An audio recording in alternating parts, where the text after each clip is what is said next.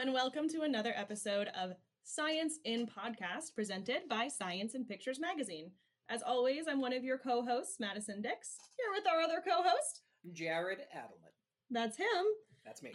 We are attempting, as per usual, to take the headache out of peer-reviewed scientific literature. And this week, my friends, we picked a topic that we might not be so familiar with.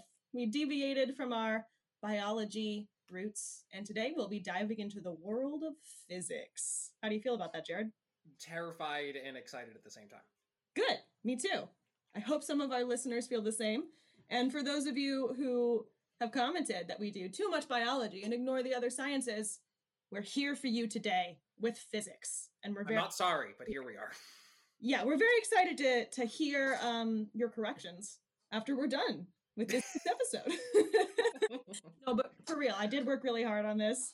And I tried to break it down as best I could, but as you all know, we're an itty bitty baby plant of a podcast, and we're always looking for feedback to help us grow. So you can reach us at podcast@scienceinpictures.com. That's our email address. You can also follow us on Instagram at science_in_podcast. And we're also on Facebook at Science in Podcast.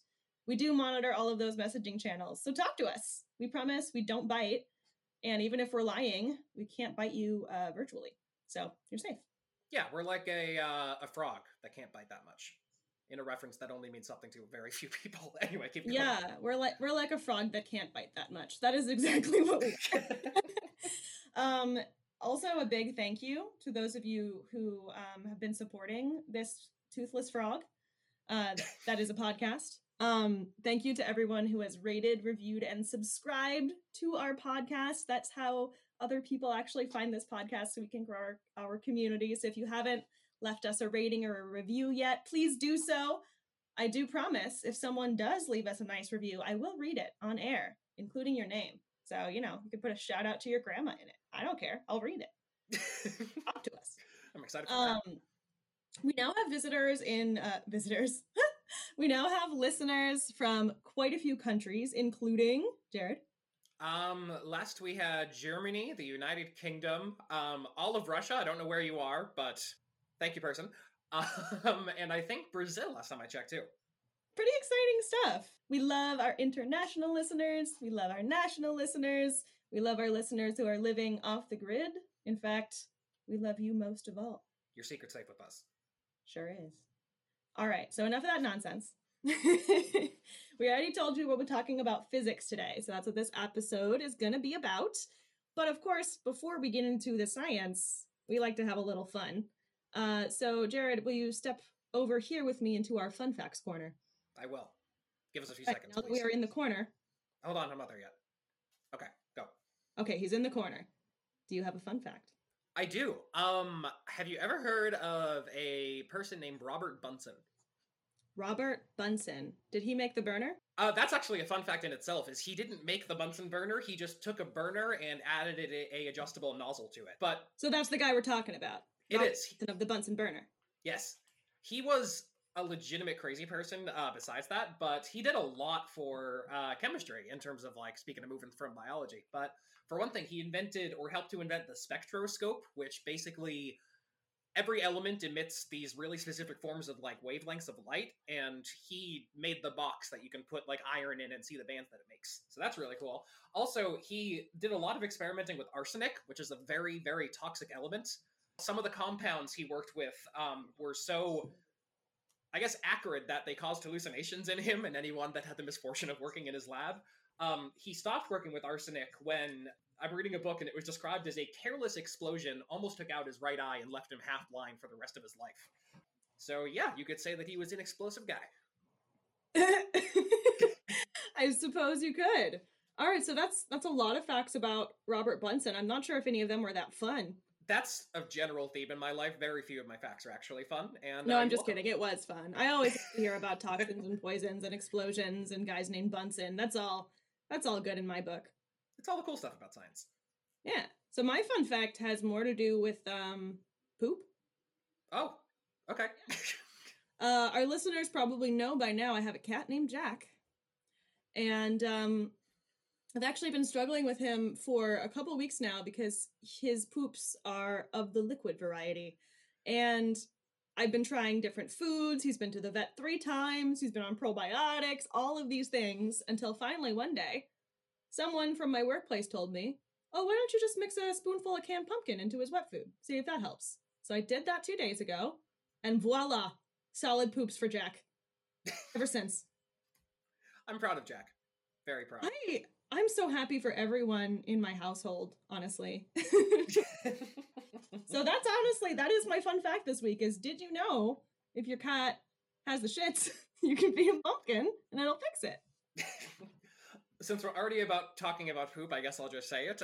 If you have a lizard, this should only apply to bearded dragons. I'm not going to say it applies to anything else because I don't want to kill anyone's pet. So if you have a bearded dragon. Yes, and only that, unless you do your own research, but, please do your own research. If they are having a little trouble pooping, you can also give it 100% canned pumpkin, which is a natural bearded dragon laxative. So, until I cleaned it, it was a bit of a mess, but in the same way as Jack. Wow. Okay, so if you have a lizard, feed him pumpkin to make his poopy go. And if you have a cat, feed him pumpkin to make his poopy just slow down that flow a little bit. Keep it under control. Keep it in the box. Yeah. Also, pumpkin is delicious and everyone should eat it. I'm sure nobody wants to hear about eating pumpkin in the same sentence that we're talking about pooping.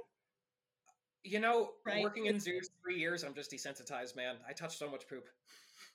We should probably stop talking about this. Poop. Okay, so those are some pretty fun facts. I have an additional thing that I'd like to tell you about. Okay. And I'm so excited. I can barely contain myself because something very special came in the mail this week. And it is a little book called Lessons from Plants. Oh, you got the plant book. By my personal hero, Dr. Beronda Montgomery. I love Have you started it? I have not started it yet because I just got it. But I'm really excited to start it. For those of you who don't know, we did a whole episode about Dr. Montgomery. I believe that episode is called Lessons in Equity from Unculturable Microbes, if I remember correctly. That's about right. And we feature Dr. Montgomery's work, which all has to do with what we can learn about equity and diversity and bettering our institutions and our world from looking at tiny, tiny plants and learning from them. So it's a really, really cool concept. Really excited to read that book. And I bet you anything, my next 10 fun facts will be from Lessons from Plants. So get ready to hear a lot of lessons from plants, people. Like it. As I said before, I have big time plant blindness and trying to get over that. But the mushroom book helped, and this one probably will too. Yay, mushrooms. Yay, plants. You know what has nothing to do with mushrooms and plants? What's that? Physics. Oh, cool. Okay. Yeah.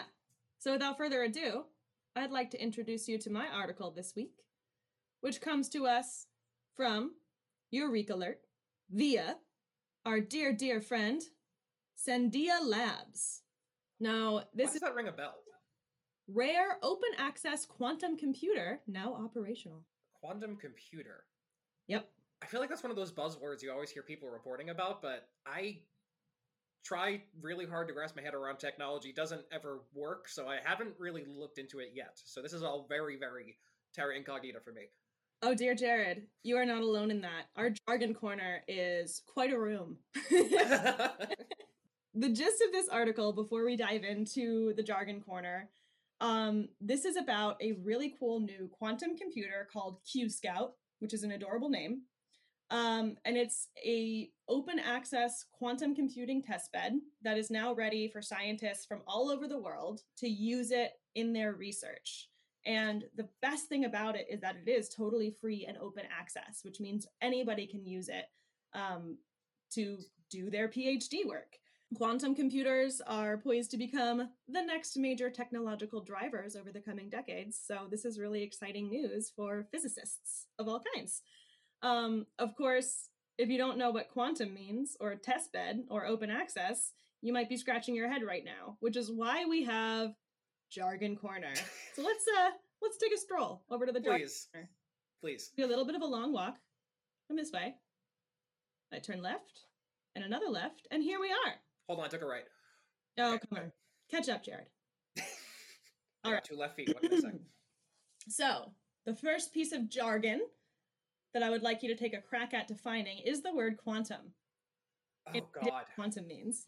Quantum, it's like, doesn't it have something to do with, like, the state that a type of matter can be? Like, if it's in, like, quantum mode... And I also think it has something to do with the fact that if you look at something, it behaves differently from a quantum perspective. I think I've heard that before, but I don't even know how to start to define it besides it's like, it's a certain state of being. All right. Yeah, you're circling around it pretty good. So quantum, at its simplest, is just a Latin word that means amount.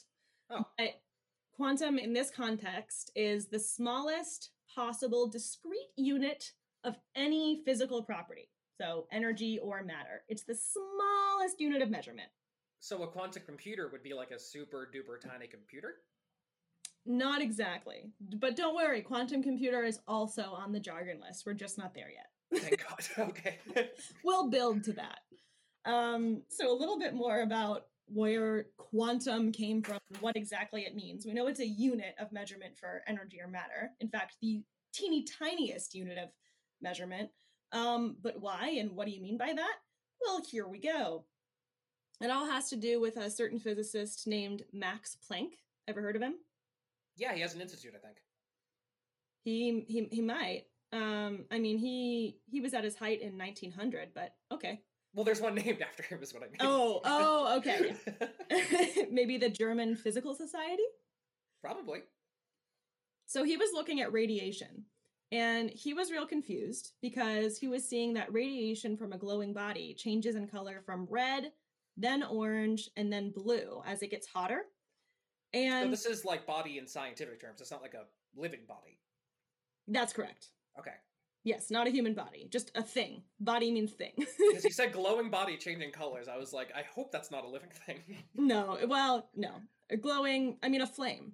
Yeah. Well, so he made this assumption that goes against the assumptions of the time. And that assumption was that radiation, which heat is a form of radiation, existed in discrete units in the same way that matter does, rather than just a constant electromagnetic wave, which is what everyone else thought at the time. So if you think about, let's say colors, they exist on a spectrum. This guy, Planck, was like, but what if there are some instances when they're detached from that spectrum and they only exist at a certain time and place, like a click? Is this like the same concept as like a superconductor? Like at only like a super duper duper low temperature does the conductance drop to 0 kind of thing? Exactly. Yeah. Okay, cool. So it's this idea that even though for the most part things like radiation exist on a spectrum, on a wave, there are some conditions in which that changes.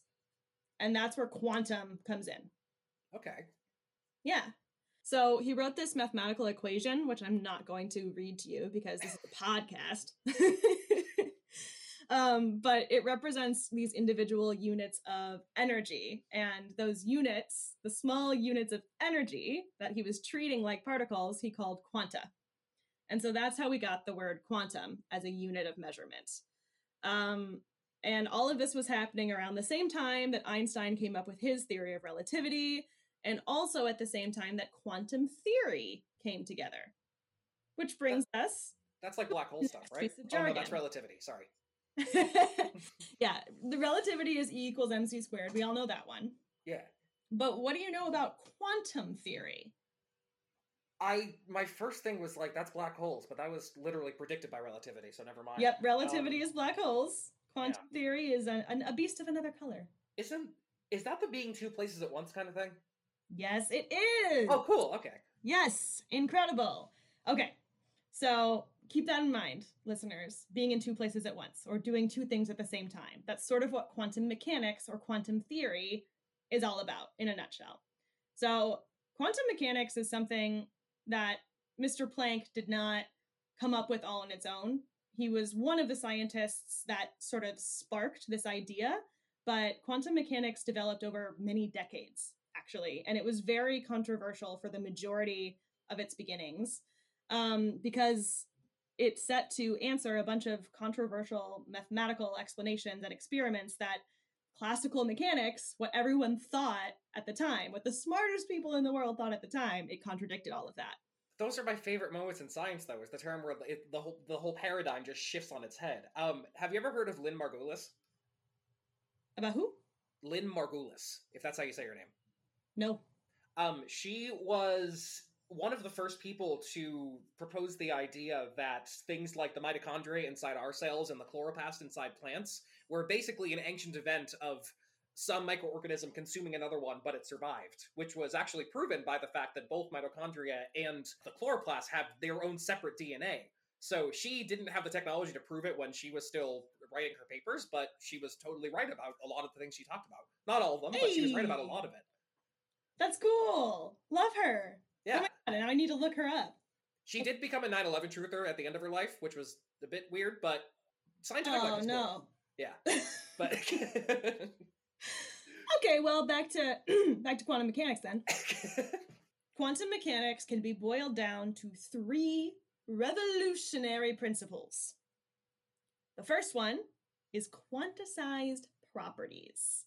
So, certain properties including things like position, speed, and color. So superposition. Huh?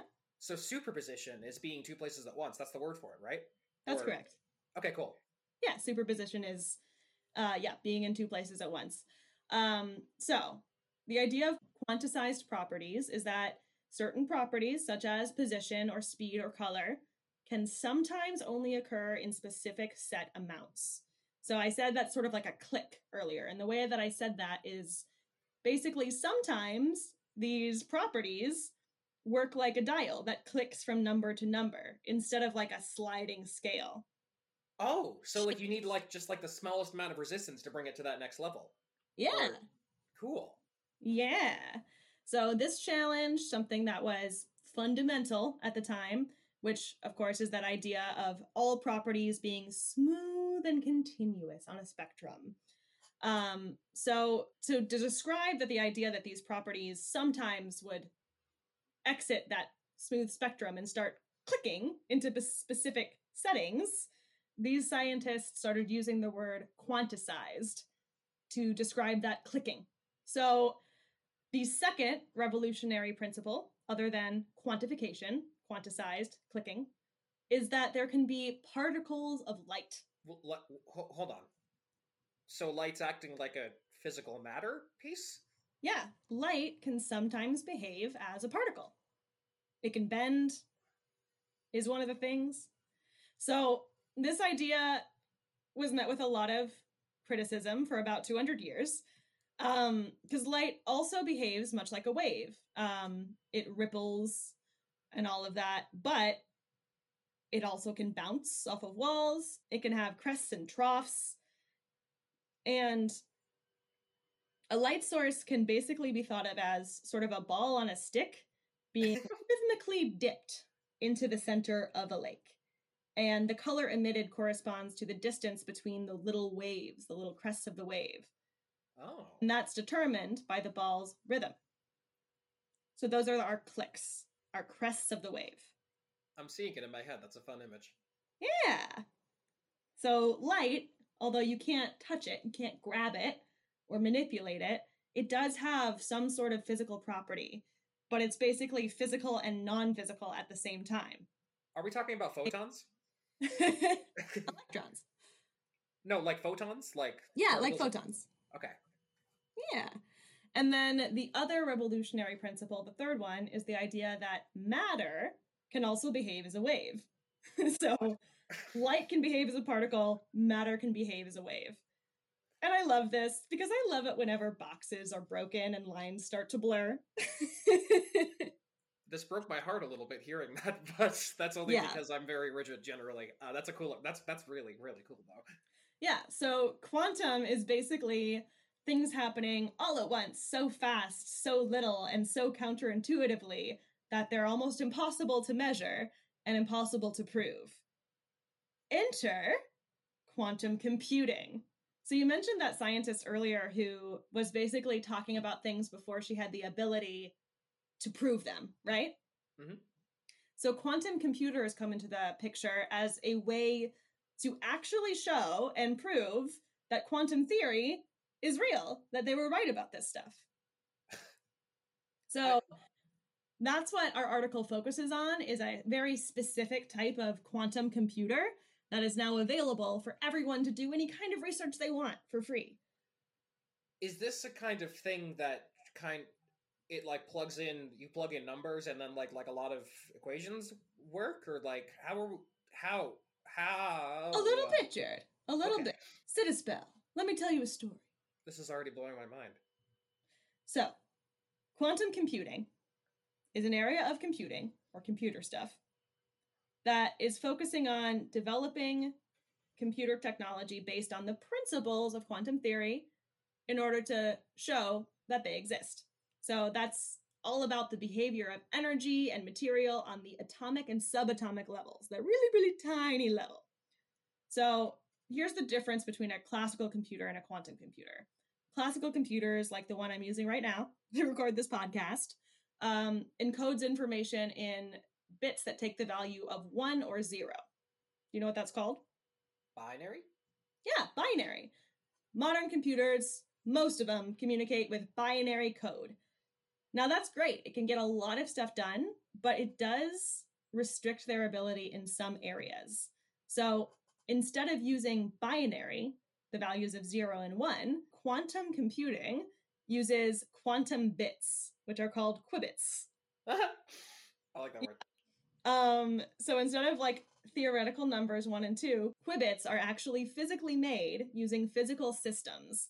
So like the spin of an electron or the orientation of a photon, that's something that could create a qubit, which is the quantum computer's unit of computing. Here's the thing about the spin of an electron or the orientation of a photon. It does that thing you were talking about, Jared, where it has superposition. These qubits and these systems can be in many different arrangements all at the same time. So that's called quantum superposition. So, this is so cool. So this is I know. So if I'm reading this right, this is kind of like a computer that creates the situations where quantum happenings are going to happen? It sure does. Yeah. Holy crap. You can study them in real time. Wow. Okay. Jesus. Yeah. So in addition to these qubits being able to be in multiple places at once, quantum superposition, all of these different arrangements can also be linked together in countless different ways using another phenomenon called quantum entanglement. So this is when it's kind of like, if we're talking like comic book language, it's when like two universes are kind of shoving their way into the other one? Or no? It could be kind of like that, yeah. Okay. Or it could be one series of qubits, one shape, one organization representing a million different universes and operating in them at the same time. How is that even possible? Now, that is the kind of question I will need our physicist listeners to answer. Email us, science in podcast. Anyway. I want to know all that you know. This is the best I can explain it to you, like the difference about what these different computers can do. No, you're doing good. This is just such a huge concept. Like, oh, well, thanks. I am trying. Physics is definitely a weakness of mine. I don't even know right and left. I don't know where I am in space, much less what's going on in the atoms inside of me, but I'm learning. Ooh. Your left hand is the one that makes an L between your pinky. Yeah, I know, Jared, but I'm dyslexic. Oh. Do you know how long as a child I spent just looking at, making two L's, one with each hand, and just looking at them like, oh God, I don't know. What's an L? And then I was also ambidextrous, so I couldn't figure it out by writing, like which hand I could. Like it was, until I was like 12 or 13, this was like my Achilles heel. I retract my statement. So anyway, physics is hard. But here's the thing about quantum computing. For a classical computer, 8 bits, or pieces of binary, is enough to represent any number between 0 and 255. I don't know why, but that is a fact, apparently. By contrast, 8 qubits, the non-binary version, the quantum version, is enough for a quantum computer to represent every number between 0 and 25 at the same time in the same place. Now, wow. Don't stop there, because that's with 8 qubits.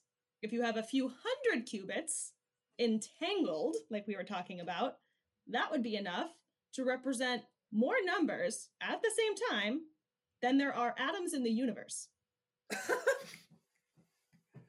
So this is basically a way to store unlimited data also, is what it sounds like.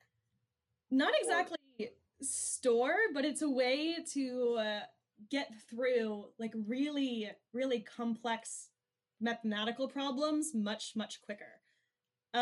Basically, if there are situations where there's a huge number of possible combinations.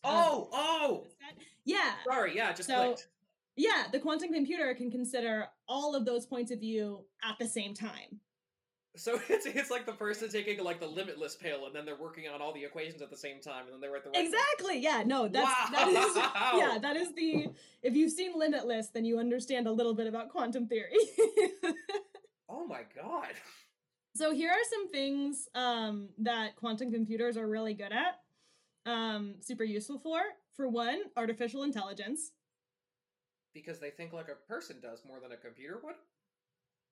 I guess. This gets to the point where, like, I know that these areas are much benefited by quantum computing, but I am not smart enough to explain to you why. If there's any consolation, I'm not either. All right. So artificial intelligence is a really great avenue for quantum computing. Also, molecular modeling. Oh, that makes sense. So looking really, really close at different chemical reactions, or the possibilities that different chemical reactions could have. Because, like, depending on, like, the stuff around, or the energy level, or, like, even, like, what amount of what, it could be totally different. So it could just account for all of that simultaneously. Exactly. Every possible situation. He's got it on lock, that quantum computer. I function like a quantum. Another area that quantum computers are extremely useful in is cryptography. Any idea what cryptography is? I'm thinking Mothman, but it's probably not Mothman. It's code breaking. Okay. Yeah. And that one just makes sense. I mean, if you can look at every single possible number in the universe in like a split second, you could probably crack a code pretty fast with a quantum computer. If I was in control of that, though, I would probably lock my phone out of myself faster than I could even blink. But, you know, I'm not a computer. Yeah. One is financial modeling, which is another area. This is a conflation of areas I know nothing about. Finances and physics together, I'm not sure, but apparently they're best friends. You know, money's rectangle for a reason. Physics. Yeah. So, like, modern markets are some of the most complicated systems in existence. I would agree with that. This is from an article from Singularity Hub, by the way. And so investors and analysts are looking at quantum computing as a way, oh God, what are they doing with it? Something about the stonks and the investors. Listen, I don't know, but they're doing it. Okay, moving on. Here's something I know a little more about: weather forecasting. Oh. Yeah, so we all know weather. There's a ton of different things that a system could do at any moment. Weather is something we have a really hard time predicting. Quantum computing can allow weather predictors to look at many, many, many different situations in much less time than normal.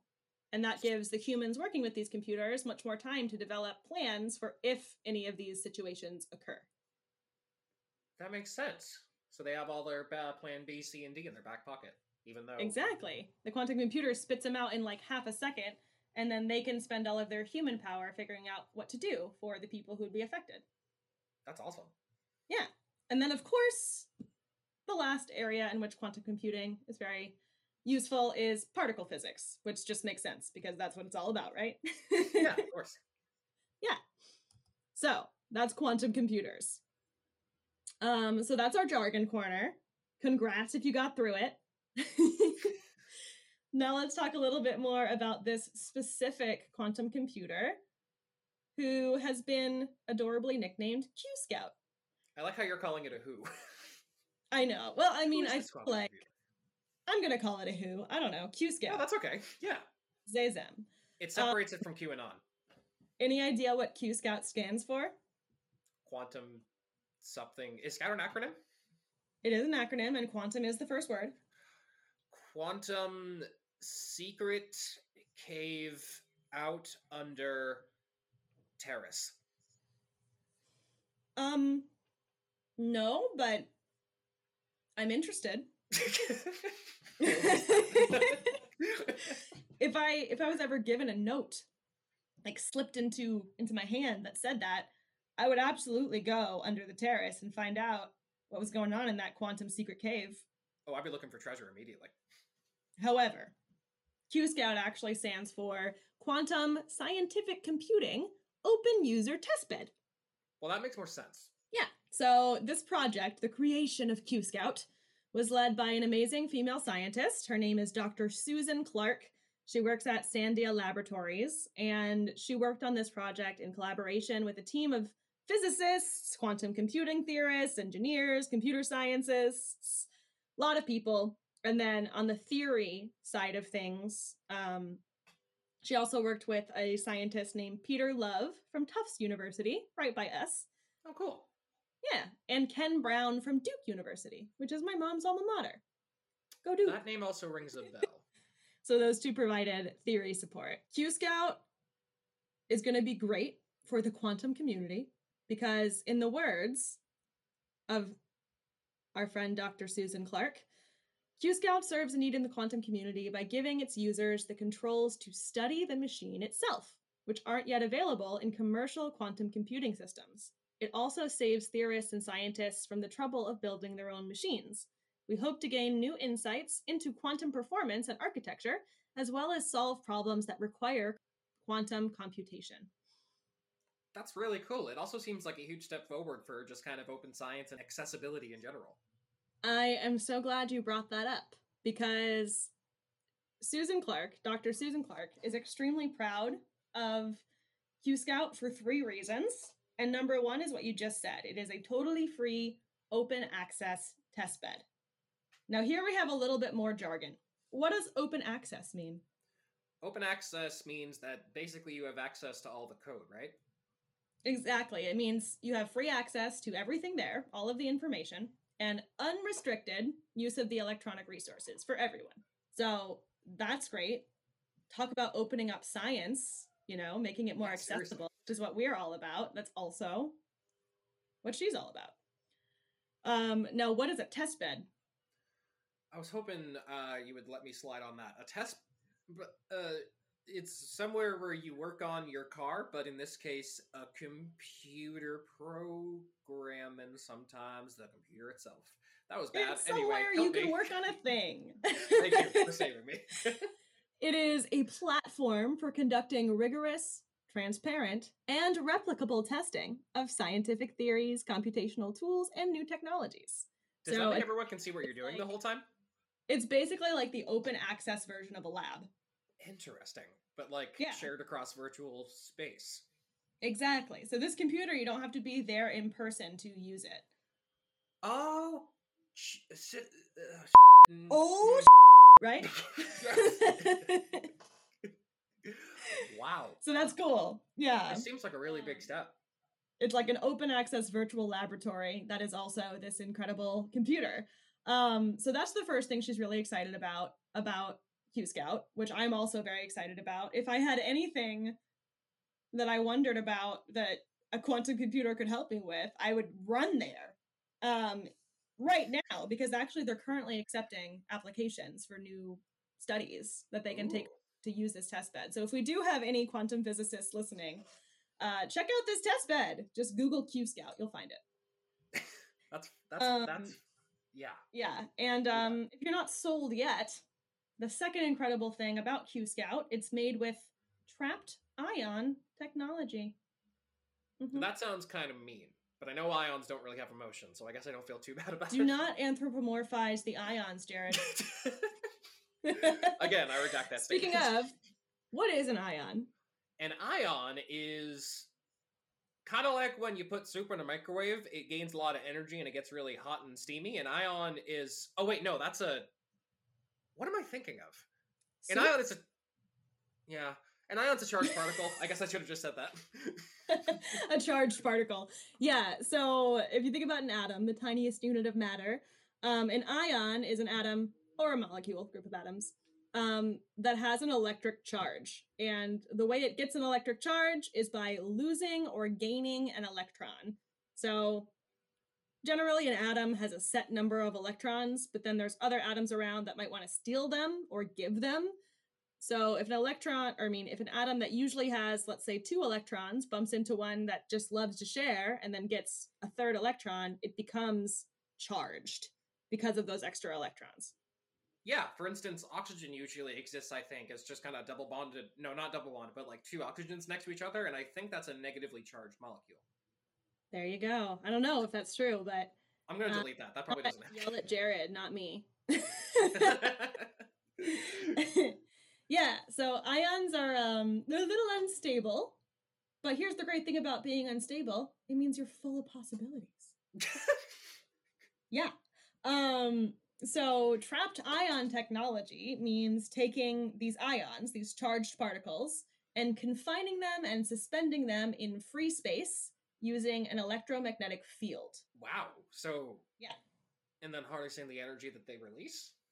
Not exactly. So actually, it's the qubits that harness their untapped energy, which Right. ions kind of have like, Schrodinger's energy. It's both there and not there. Full of potential, like I said. Okay, So, I think I get it now. The way that qubits are sort of created or stored, or both, is they take the ion that's suspended, and then they can store the qubit in the stable electronic state of each ion. Oh, wow. So then the quantum information can be transferred through the collective quantized motion of the ions in a shared trap. Okay, I follow what you're saying, I just can't put it into words. Okay. So by a shared trap, I mean a trap that uses the Coulomb force, which is a fancy word that means the attraction or repulsion of particles or objects because of their electric charge. So like, you know how 2 magnets will touch each other on one end and love it, and on the other end they're like, no! Yes. That's the Coulomb force. So that's sort of the space that these qubits are traveling in, and that's how they share information. So this is a little bit unrelated, but it also makes me think about kind of like the open science thing in general, and I think a good sign that that's working is the fact that people aren't really naming phenomena after themselves anymore, which I always thought was a little bit cheesy. Yes, preach, I agree. We don't need to call it the Coulomb force. Who's Coulomb? No one cares. Sorry, Coulomb, You're probably great. I don't know. But that's the problem, isn't it? No one knows. It's much easier for people to access science when you name things based on what they do or what they are instead of the person who first figured it out. That's how I feel. It's a lot more less sticky that way. Exactly. Less pretentious and more accessible, which is what we're all about here. Anyway, okay. So here's where the lasers come in. That's fun. I like lasers. So we have these qubits transmitting information across these Coulomb forces, across these magnetic free spaces. And then in order to make them do the thing where they do everything at once, you take a laser and you apply that laser to induce coupling between these different qubit states. So you take one qubit operation going on in one magnetic dance, and you use a laser to connect it to another one, and then another one, and then another one. And that's how you get entanglement between these qubits. With lasers. With lasers, yeah. Oh, I love that. So is it... Yeah. I'm asking a lot of physics questions, and I'm sorry, but I just have them. Do you only shine the laser on one, and that sort of induces it to couple to other ones, or... That is something I have no clue about. Yeah, I don't either. That's Okay. The We'll cut this out. lasers induce the coupling. They do a great job. We're very happy to have them. We don't ask questions. Fair enough. Just kidding. Like, obviously, scientists ask questions, but the point is, I don't know. You're in for a double whammy for me. I don't know how normal computers work either, so not set up for success. Like, feel free to ask me all the questions you have. Just know that I'm not the expert here. If any physics experts want to come on the podcast and clear up any nonsense we're creating, we would love to have you. Props to you for picking an article so far out of your comfort zone, though. Thank you. Thank you. Here, this is the podcast where we compliment Madison on taking risks. Okay. All right, back to Q Scout, the real star of the show. All right, so we know Q Scout provides an absolutely exceptional research opportunity. But the thing about this this trapped ion technology is that it allows them to open it up to a lot more people to do a lot more work, because the ion trap technology means they can use a lot less energy, which we love. We love using less energy. So here's the best way I can explain it to you. So most commercial test beds, most quantum computers of the past, the near past, use a technology called superconducting circuits. You might have heard of a superconductor before. That's what they used in the documentary about the Higgs boson. Yeah, it's kind of like, I think hydrogen can be a superconductor at like really, really, really low temperatures, but basically there's no loss of energy from moving into place. So superconductors are cool, but they require a ton of space. Like the one in that documentary is like the size of a football field, and the entire circuit, the entire superconductor, needs to be kept at ultra low temperatures, like hundreds of degrees below zero. And so it takes a lot of energy to maintain that. The iron trap does not take nearly as much energy. It can run at much warmer temperatures. It yields clearer signals.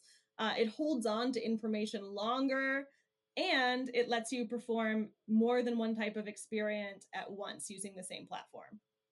At the same time, you can do all of that. And once again, I can tell you all of these things that the trapped ion conductor can do. I cannot tell you why. That's the best I've got. But the trapped ions that are in Q Scout, if you want to picture it, they're in a, what they call, in quotations, a trap on a chip. Delicious. So it's a little flat device, and it's shaped like a little bow tie, and it's less than an inch long. It's 2 centimeters, so it's like just shy of an inch, so like a fingernail sized. And then that's overlaid on a semiconductor chip. No idea what that is. Whatever. And then it's not a superconductor. Add to this little bow tie 3 electrically charged atoms of the element ytterbium. Here, let me describe ytterbium to you. It's really cute. So it is a soft, malleable, and ductile chemical element that is bright and silvery and lustery. It's really rare to be found in the earth. It's really easily dissolved by strong acids, and it reacts really slowly with cold water and oxidizes really slowly with air. So if you look at it, it basically just looks like extra shiny silver, or almost like aluminum foil. Cool. It sounds very poisonous as well. Oh, yeah, don't touch it. Yeah. But they use ytterbium, and I don't know why they chose exactly that that element. I tried to dig, but I couldn't figure out why. But anyway, it must be because of like just some specific properties it has. Yeah, definitely. So they take only three atoms of ytterbium. Like, guys, how do I explain how small an atom is? Isn't it enough to say that, like, even when you're literally have your hand on someone else's hand, they're still not touching, even though you can feel it, like your body registers it touching, but you're still not touching if we're thinking the space of atoms. That is a great way to describe it. So yeah, listeners, if you want to know how small an atom is, take your hand and push it down as hard as you can on the nearest flat surface. No matter how hard you push and how even if you break the table, the surface of whatever you're pushing on, there is a layer of atoms between your hand and that thing.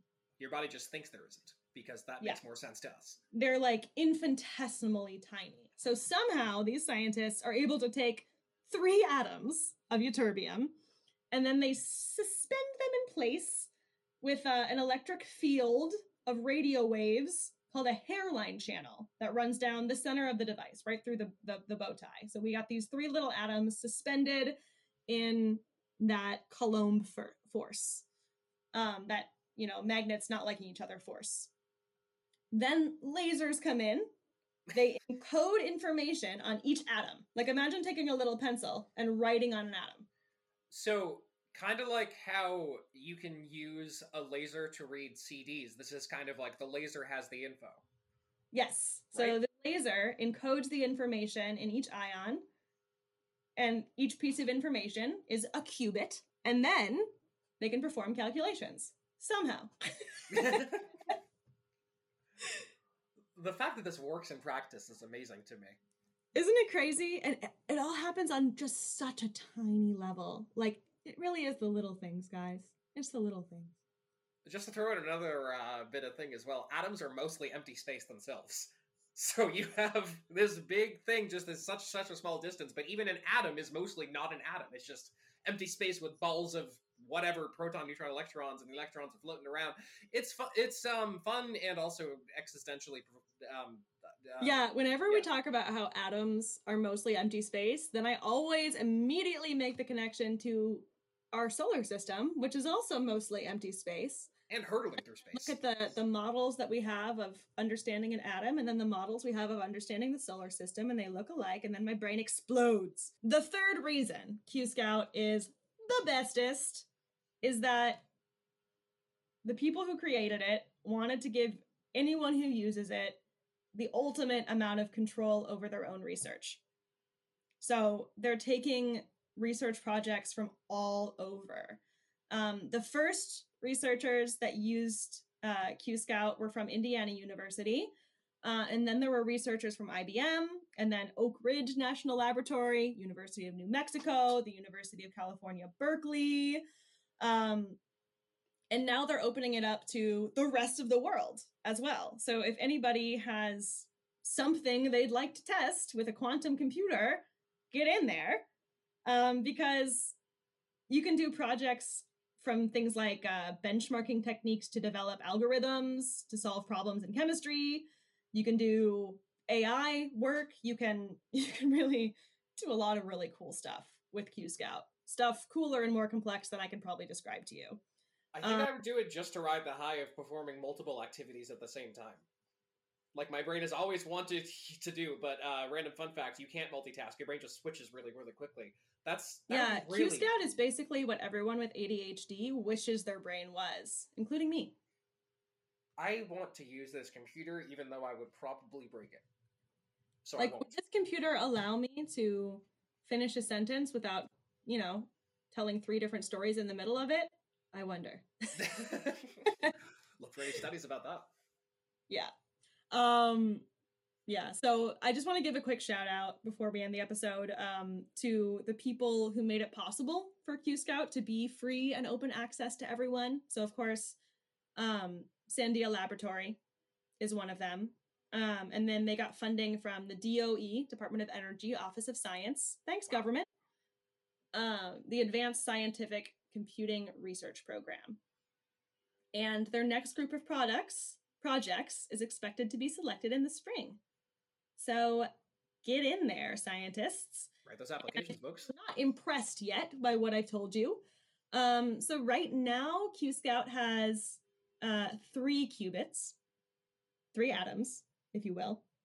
But over the next 3 years, Sandia plans to expand the system from 3 to 32 qubits.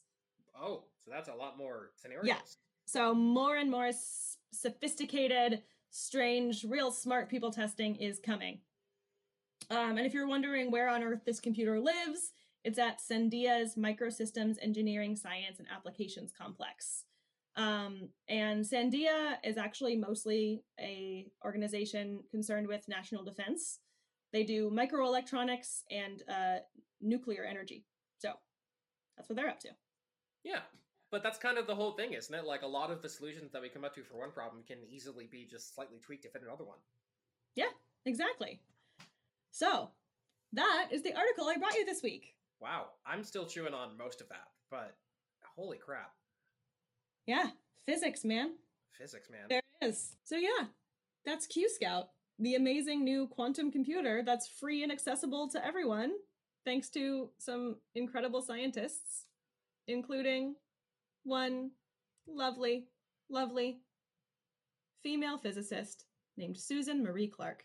She has a very, very, like, history person sounding name. I feel like she's going to be very, very important in the coming years.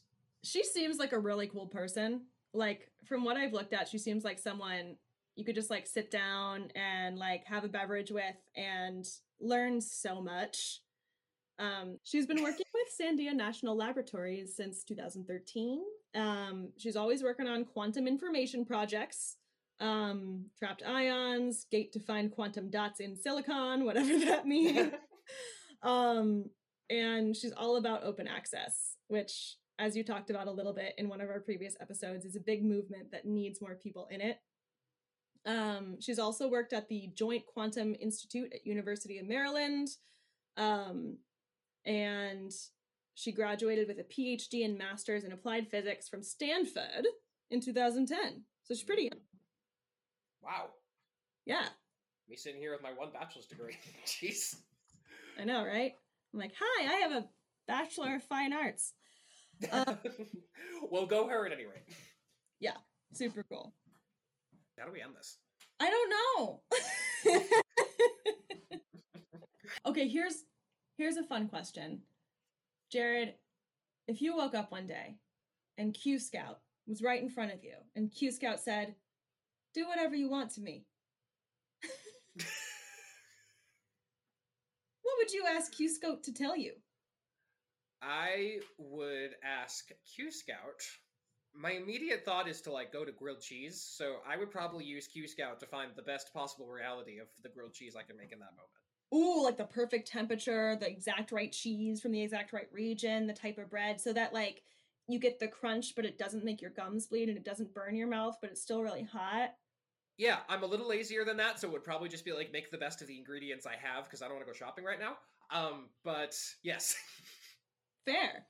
That's very fair. I mean, because if you didn't give QScout those parameters, QScout would be like, you need to go to this region of France at this time of the year to get this cheese, then put it in a cellar and keep it at exactly. I don't know what QScout would say, but you're right. It'd probably be pretty complicated because it'd be legit. Dipped right in the River Rhine. Yeah. If QScout was in front of me and I could ask it any question, I would probably ask QScout to tell me the age of all of the rocks that I have in my room. I like that. I also want to know about a lot of the fossils that I bought from shady people. I want to know, I want like the Ancestry.com like rundown for every single one of my rocks. I want to know where it's from. I want to know where it's been. I want to know how it was created. Well, just be careful because it could also give you stuff, all your rocks, like everything it could do in the future. And that might not be info that you want to know because what if it's to like kill you or anything? I mean, your rocks are going to murder you. But what if my rocks are going to make a new planet someday? Well, I guess I want to know that. Yeah, all right. Again, I retract my statement. I want to know the past, present, and future of all my rocks. All right, listeners. Let us know. You can DM us. You can DM us on Instagram, science_in_podcast. We're out there. You can message us using Facebook Messenger on the Facebook. We are Science in Podcast on Facebook. You can also email us at podcast@scienceandpictures.com, and we would love to hear from you. If QScout floated into your life right now, what would you ask it to do for you? Super curious. And of course, from last week, also, please let us know what animal you'd least like to be killed by. Thank you. And good night. Oh, yeah. It's still mega terrible. Thank you so much for listening, guys. Seriously, this is really, really fun to do every week. And yeah, we have fun doing it. So thank you. We're learning, we're stretching, we're growing. Our tiny little seedling of a podcast just grew a new leaf and it has the word physics inscribed on it with a laser. One could say we found the right fungus partner. Heck yeah. All right. Think we should say bye? No.